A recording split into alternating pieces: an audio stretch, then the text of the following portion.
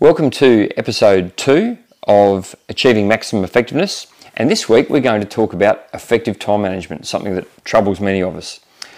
Stick around because for the next few minutes I'm going to chat to you about what time management is and how I'm going to give you some tips that will make you a lot more effective in the way you manage your workday, and I think you can use a lot of this stuff for your personal life too. A Kangaroo Fern production.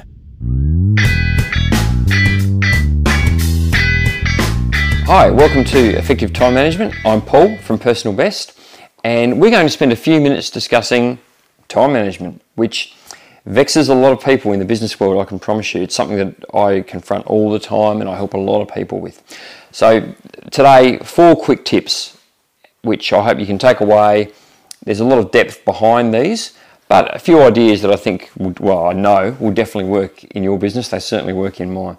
Now, I'm going to start by telling you a little bit about myself, not because I'm that interesting, but because I want to let you know that I do practice what I preach. So I run my business, Personal Best. I also work as a consultant in 2 other businesses, and I am a football coach and a cricket coach. I play in 2 bands, one of which tours around Australia. Plus I have a family and 2 kids who one's going through high school, but they're both living at home. The reason I tell you this is to let you know that I have a really, really busy life. And look, I wouldn't be unique. I'm sure a lot of people watching this, you could well be busier than me. We have busy lives, we do a lot, and it's really hard to cram all the stuff in.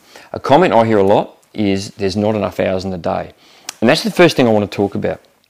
So I'm going to be really honest with you. There's no such thing as time management. It doesn't exist. And I say that because no matter what you do, there's still only ever going to be 24 hours in a day and 7 days in a week and 365 days in a year. So you can't really manage time. What you can manage is what you do with your time. So I actually tend to call it workflow management, but workflow management doesn't sound very catchy, so time management it is, but we're not really managing time. It's ourselves that we're managing. That's the first thing to think about when you think about time management. So there's 4 things that I want to work through with you today that I believe will help you greatly. They certainly do me. The very first one, planning important tasks. So if you've ever found yourself saying, I'll get to that later, or I'd really love to do X when I have enough time. Now, X could be anything. It could be going to the gym. It could be working on that really big project that you know needs a lot of time and energy devoted to, but you don't quite know where to start. It could be any number of things that you think are really important, but for some reason you don't quite get to them now. If we dig into the psychology of this a little bit, the reason often we don't get to stuff that we know we should is because there's something in it that's stopping us, whether it's we're not sure how to start, we're afraid of failure, we're worried it will be embarrassing for us, and you know that can really look different for different people and different tasks and different situations.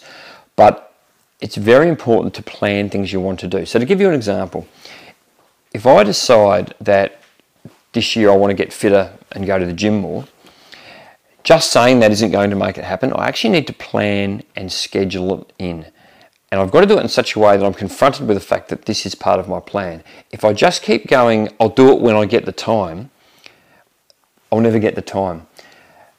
It's very rare to find a person who will find time for things they may be a bit reluctant to do or unsure how to do in the first place. So you must plan it in. That's my first point. You must schedule important tasks. This leads into my second point, which is use of your diary is really, really important in managing very important tasks, large projects, and things that need to be done but have a bit of complexity to them. And I would actually call going to the gym one of those things. Like what you hear so far? Make sure you never miss a show by clicking the subscribe button now. This podcast is made possible by listeners like you. Thank you for your support. Now, back to the show. Now, your diary might be a book, but most people, I think, these days use Microsoft Outlook or a similar program. It doesn't matter what you use, it's whether you actually use it effectively. Effective use of your diary means updating it with everything that you need to do, scheduling in time to work on those big projects that's actually got to be in the diary, and then actually opening the diary. So it's all very well to plan everything out to the nth degree, but if you don't open it up every day and see what's in there, well, it's not going to get done. Now, I'm going to give you a really good tip. If you do use Microsoft Outlook, you can configure that program when you first turn it on. Instead of popping your email up, it'll pop your diary up. And I recommend that to all my clients because your diary is the most important thing. If you use it well, you'll be able to schedule in the things you want to do. Schedule important tasks. Certain tasks you don't need to schedule because you're going to do them anyway. Like if you run a business, opening the doors in the morning. That's going to happen anyway. But if you want to do a whole refit of your office to make it more conducive to sales and your clients come in and it's a better environment for them and it's something you've been putting off, but you've been wanting to do it, but you haven't, there's so many things. That's the sort of stuff you have to schedule into your diary. Those first meetings with builders or with someone who's going to redecorate, or with a marketer who might do some work around the collateral and assets that you use to market your business. That's the stuff you need to put in your diary, and so many people don't do it. It's just there in the back of their mind. Rarely happens in that case. Third thing that's a really big, important one for people in the modern business world, managing email. The way most people I know deal with email is it's there. They might be sitting at their desk, and as emails come in, the notification will pop up in the bottom right hand of the screen with a bit of a noise or a little picture, and they'll dive in and they'll try and deal with that email. Then they'll get back to what they're doing. I'm here to tell you that is not an effective way to manage email, and it sucks a lot of your time. The reason for that is you might be working on something else that's a really important project. Every time that email comes up, you're going to have to stop your brain, look at the email, start it up again, decide what you're going to do with that email, finish that, stop the brain again, start the brain again up, and then work on that project. It's very, very inefficient in terms of getting things done. Now, when it comes to email, realistically, the best way to manage incoming email is to do it in blocks. And look, managing email is something I actually run a half-day course on it, so there's a whole lot of stuff that sits behind that. But the simple principle with email is don't deal with it as it comes in, deal with it when it suits you.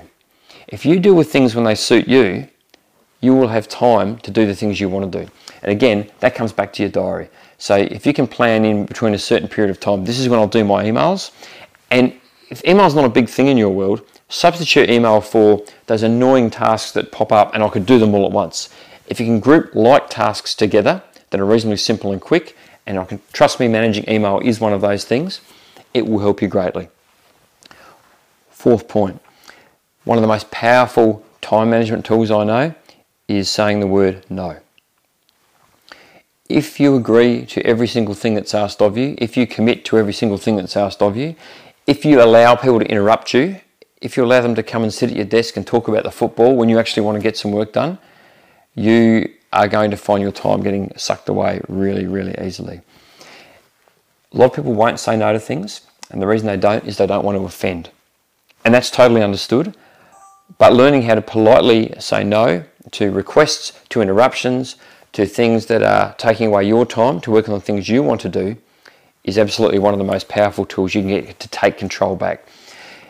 If you get really good at what I'm calling time management, the level of stress you can reduce in yourself and the feeling of control you can get back into your work life and your personal life is unparalleled.